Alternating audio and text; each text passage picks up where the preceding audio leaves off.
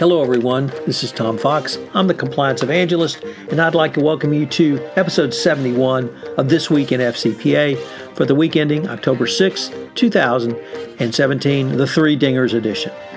In this episode, Jay and I return for a wide-ranging discussion of some of the week's top compliance and ethics-related stories, including Roy Snell considers whether compliance officers should be liked or respected. The intersection of sports, corruption, and compliance is explored by Jacqueline Jager in an article in Compliance Week. We take a look at the Allaire FCPA enforcement action and how it emphasized the convergence of revenue recognition and corruption. We consider the question asked by Bill Coffin, editor-in-chief at Compliance Week, of who will be the next compliance hero. We note a report in the Wall Street Journal Risk and Compliance online site by Ben DiPietro that Ireland has requested a review by the European Court of Justice of the legality of contracts governing data transfers between the EU and the United States, and also whether Privacy Shield will be in effect. Matt Kelly reports on more chaos from the Trump administration as HHS Secretary Tom Price resigns, and Matt ties it to a compliance program.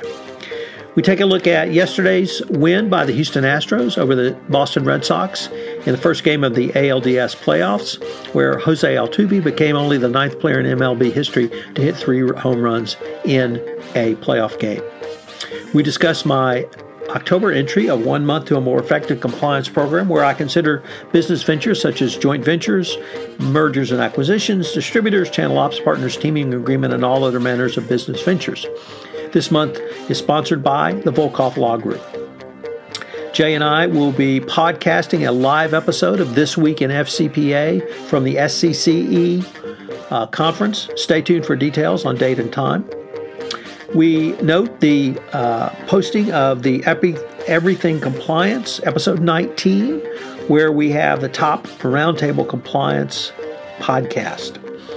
I discuss the premiere of a new exciting service offering that I'm providing, the Doing Compliance Masterclass, which is an online training which will take you a deep dive into the doing of compliance going forward. The This Week in FCPA podcast is a part of the Compliance Podcast Network.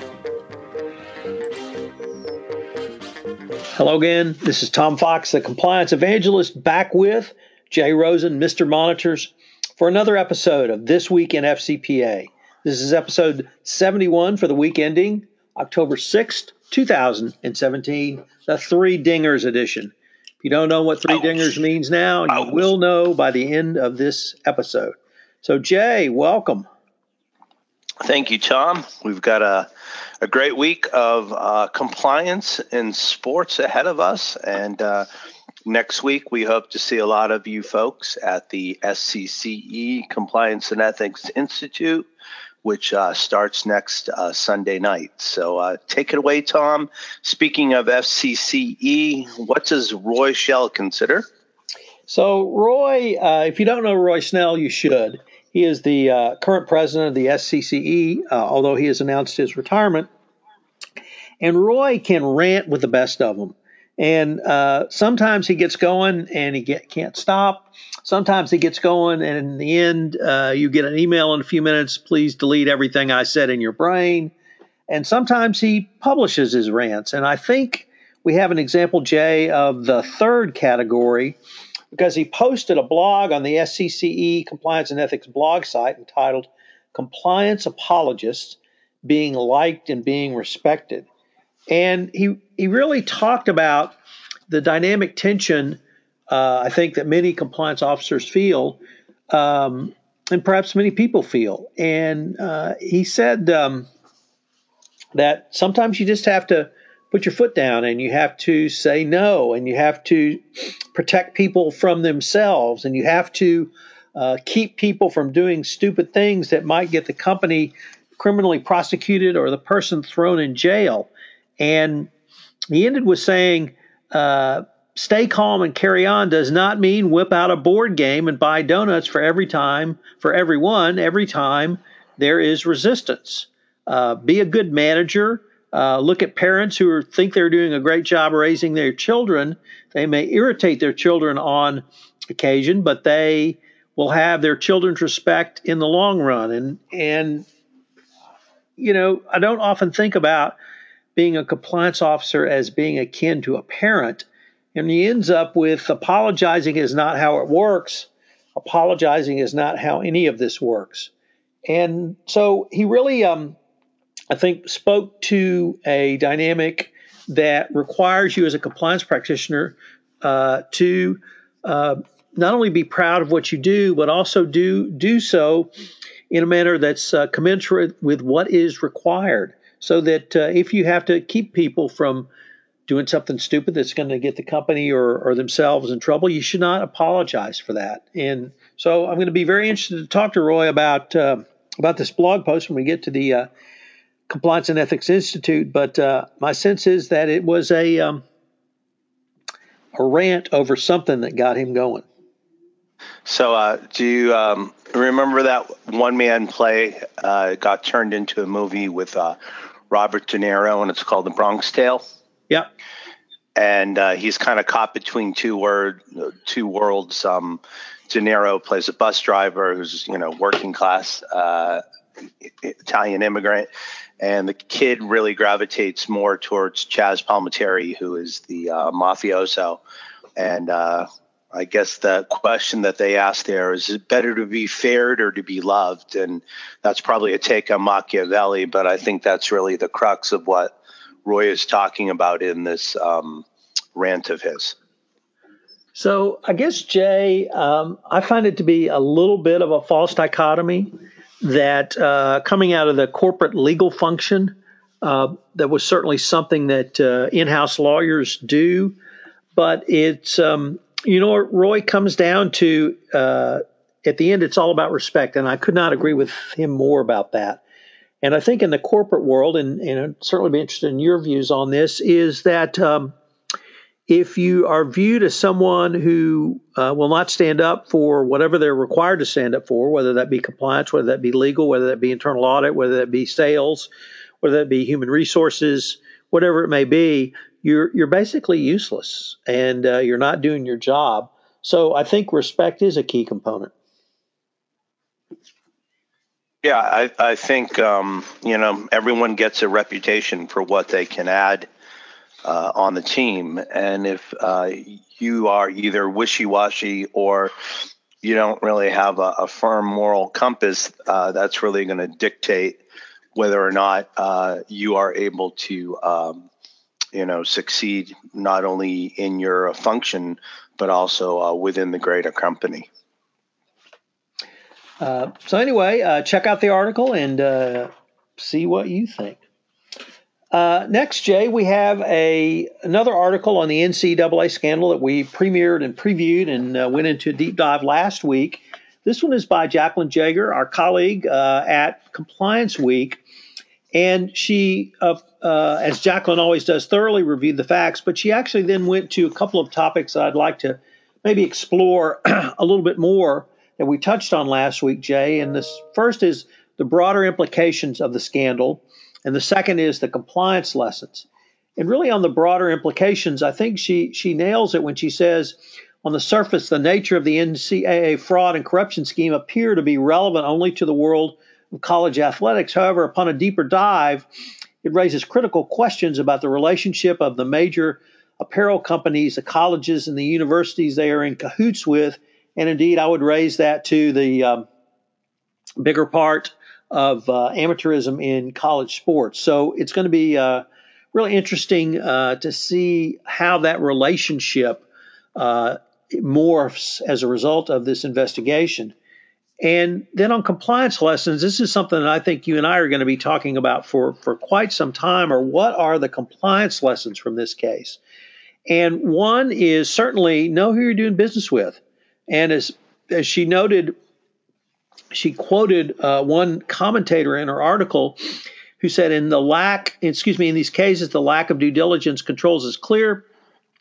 For example, in steering players to a financial advisor who most coaches did not ask about the financial advisor's qualification or track record in handling players' monies. And a Google search would have showed the securities fraud charges against them. So those types of very simple due diligence and very simple company controls around fake invoices and false entries, how you circumvent those controls are highly relevant to the compliance practitioner. Also, there will be, I think, a pretty big shakeup of compliance at colleges and universities around the country as they strive to make sure that their business partners are doing business in compliance.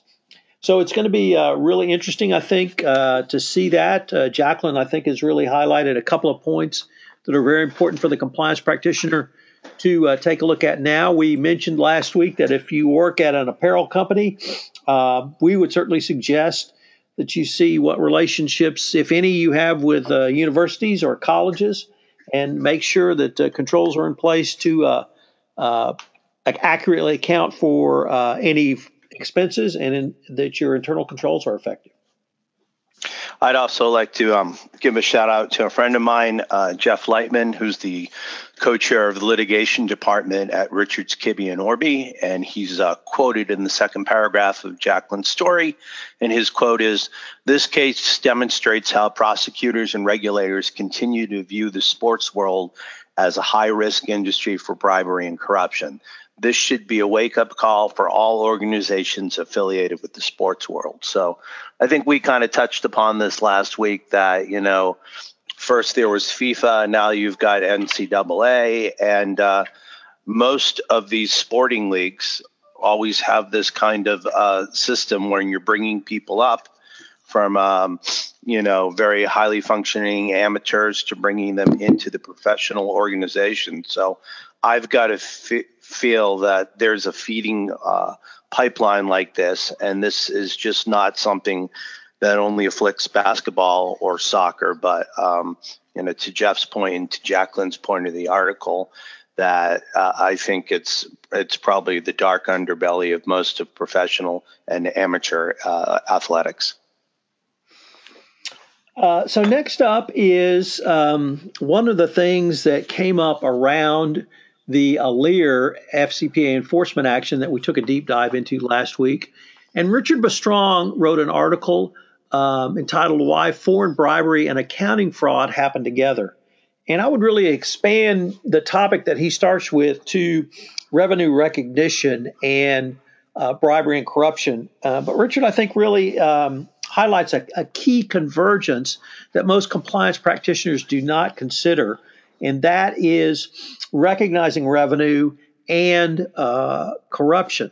So how many times, Jay, have we seen where business operatives did something to recognize revenue when they shouldn't have, which was actually a part of a bribery scheme? And probably the most obvious one that pops to mind is the Hewlett-Packard bribery scheme in Germany, where they literally at the last day of each quarter flipped equipment to a distributor with a price uplift and continued to do so over several quarters. And then HP would repurchase the equipment, all at uplifts over several quarters. And this was used to create a pot of money to pay bribes.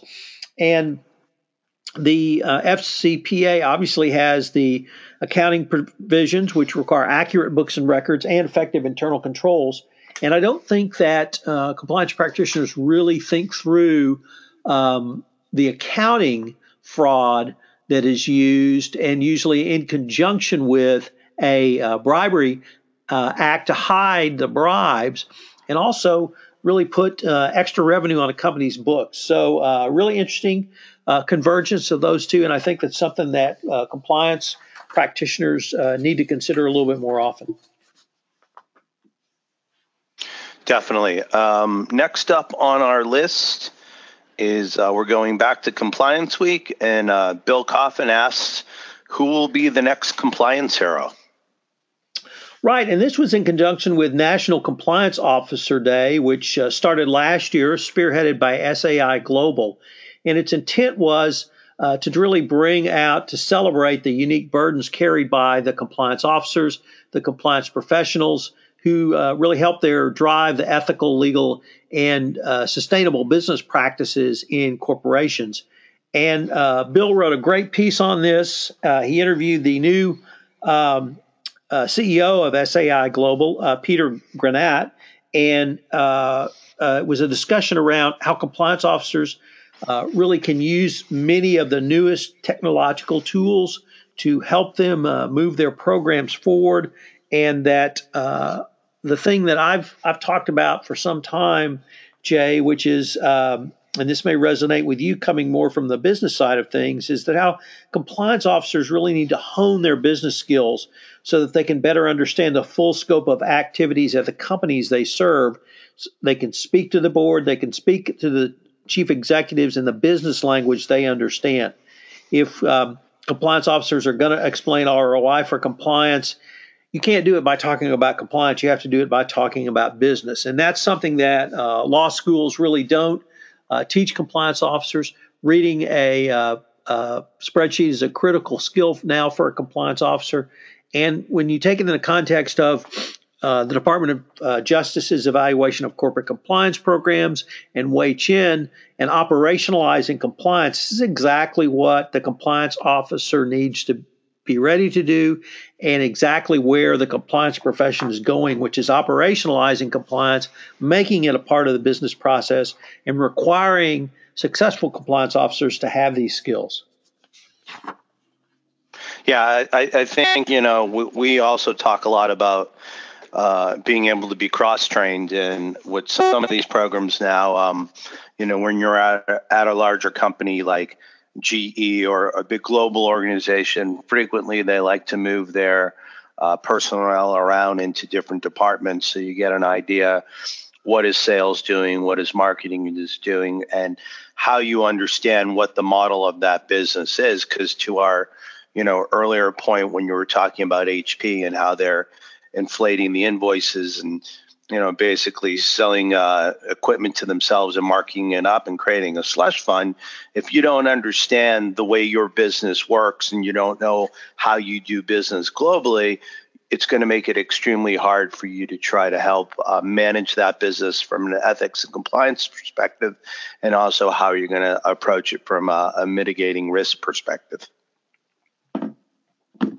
So next up, we had a very interesting decision, Jay, from the court in Ireland, but it's going to be something that really impacts the legality of data transfers from Europe to the U.S. And that's really, I guess it's Schrems 2.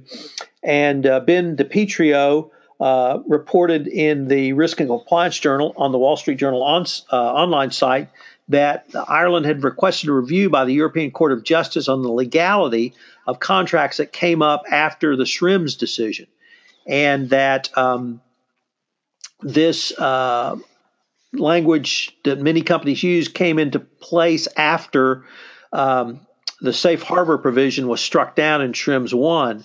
So it also led to the negotiation of Privacy Shield, which is out there. So we're going to have a ruling on the contract language, but it's, I think, going to really expand further into Privacy Shield and whether or not that meets the requirements under the EU Court of Justice. So a big case for American companies. Of course, our colleague Jonathan Armstrong and the Cordery Law Firm has put out a client alert on this. Whether it's a threat to model clauses in contracts, international data transfers. So what are going to be the implications? And we don't know when a decision might be expected, but it's certainly whatever the decision is going to greatly impact U.S. companies. So another friend of the podcast, Matt Kelly, who's in Boston, had something to say about Tom Price and ethics earlier this week on his Radical Compliance site. What's steaming, Matt?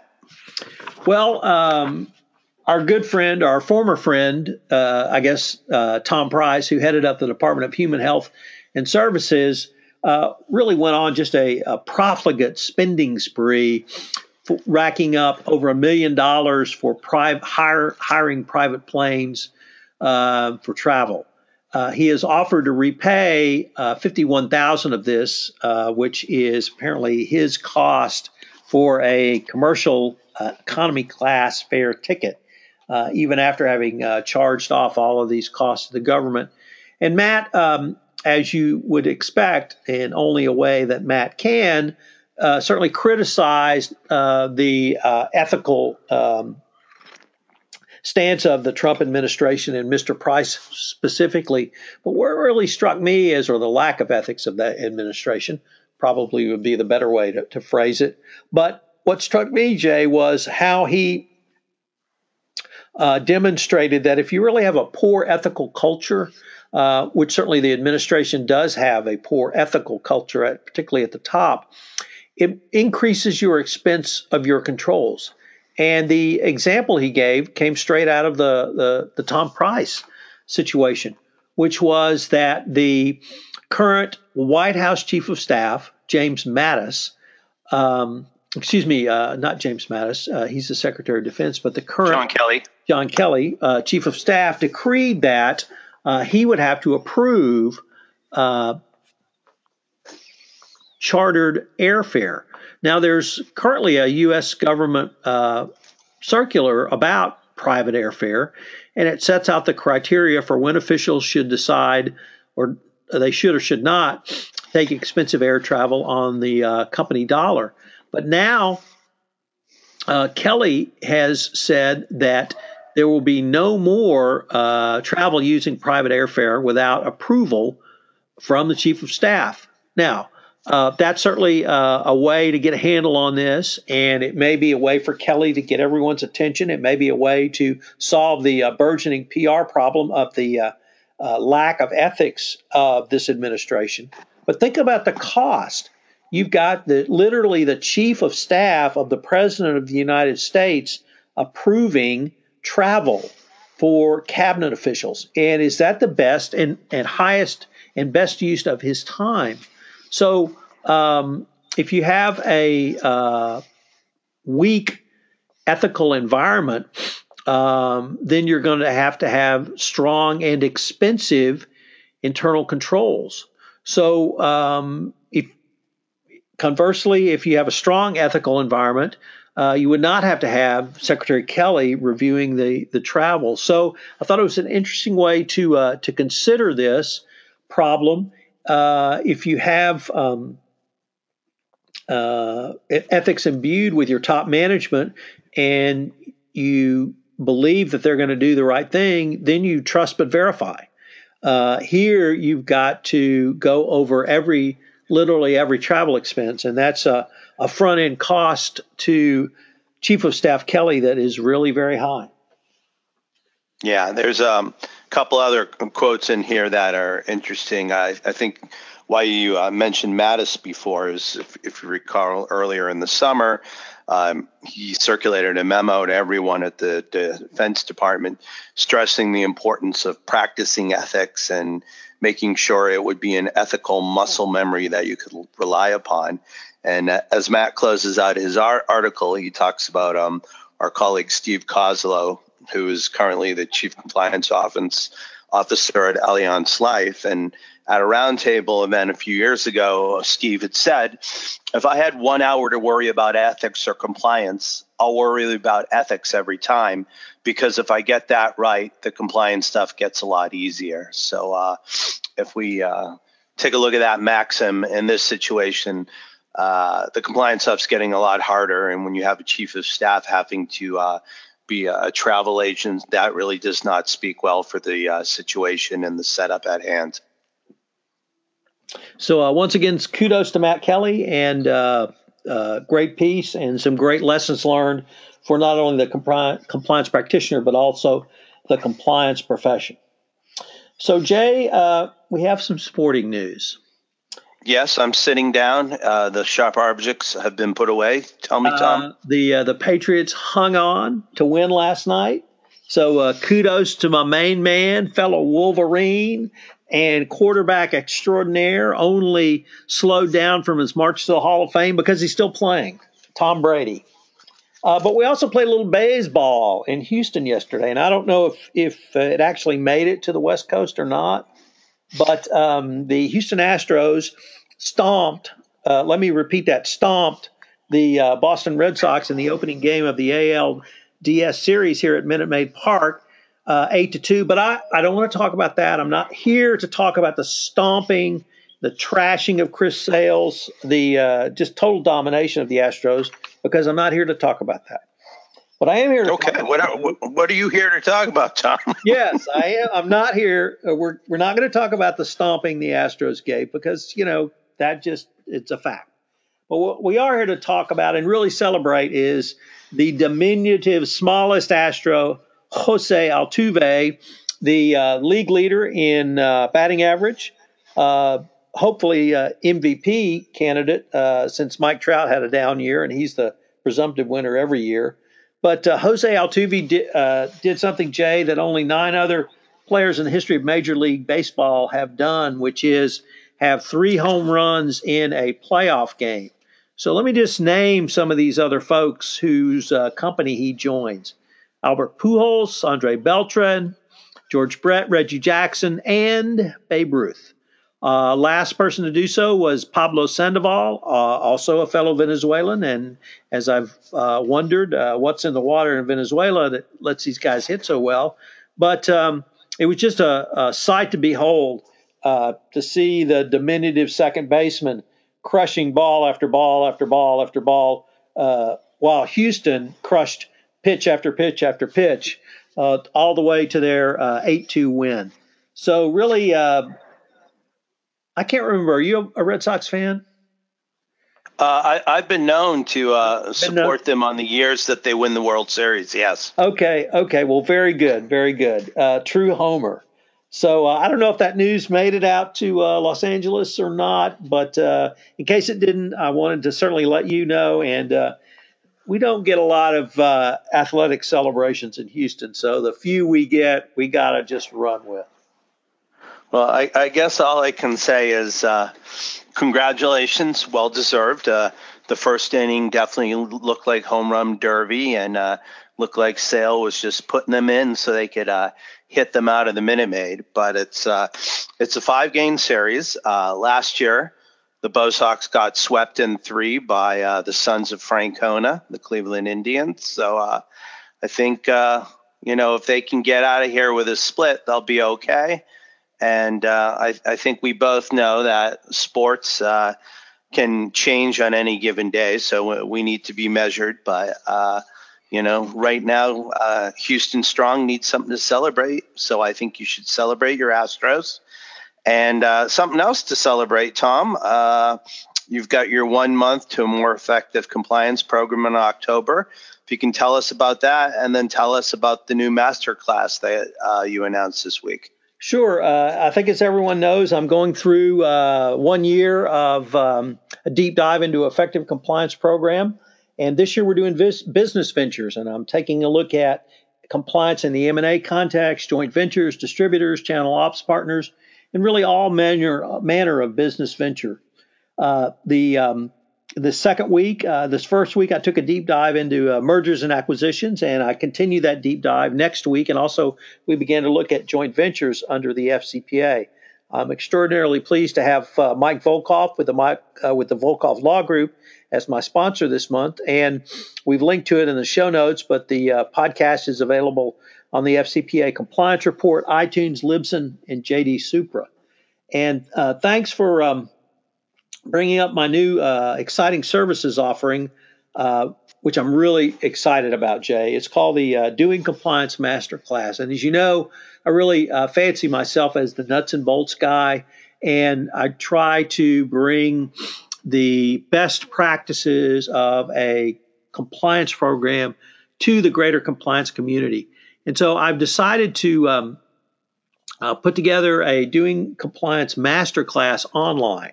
And every month I'm going to post we're going to have a webinar and post that webinar, which gives you insight into one facet of having a Doing Compliance Masterclass. The first episode will go up on October 23rd of this year. The price, hopefully you'll think is right because it's only $79 per month. You can join really at any time. And if you hopefully will join for the year, and there's a discount for that, but you'll get 12 months of what I believe is the top commentary on doing compliance. And I think it's only through the doing compliance that a company will fully protect itself. So I'm really pleased to do this and looking forward to talking with folks, visiting with folks, and really continuing the educational component of what I can bring to the greater compliance community.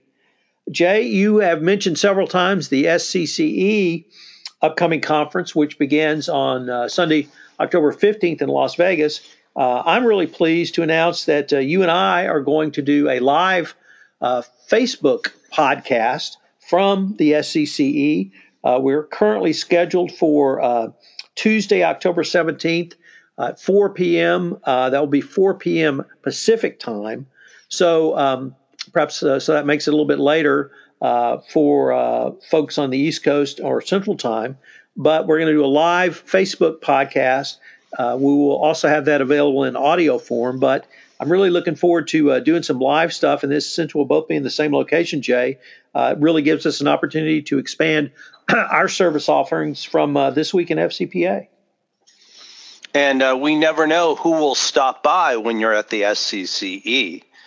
Somebody who's ranting, somebody who's raving, somebody new that we meet. So we're looking forward to doing that live. Also, something else that really came out of last year's SCCE CEI is the Everything Compliance podcast. And we have an episode that posted yesterday with Tom pinch hitting for Mike Volkov, with Matt Kelly, with Jonathan Armstrong and myself, and we recorded that podcast about a week ago. So we had a very heavy emphasis on the NCAA pay for shoes scandal, and as always, many things that are on our minds. So I think that pretty much takes care of the docket for today. Is that right, Tom? You know, I think it does, and we've gone on pretty long. Jay, why don't you take us home?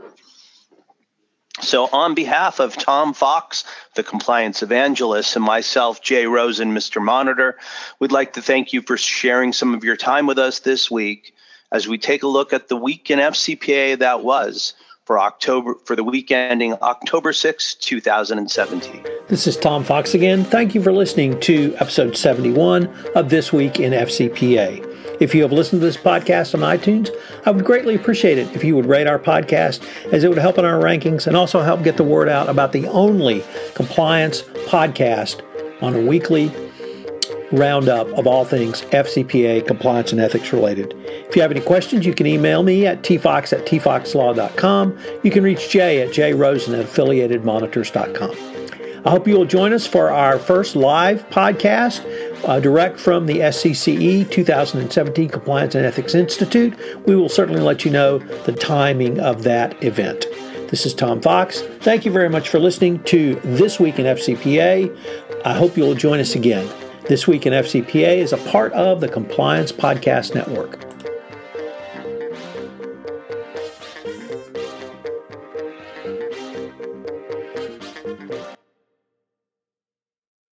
This podcast is a part of the C-Suite Radio Network. For more top business podcasts, visit c-suiteradio.com.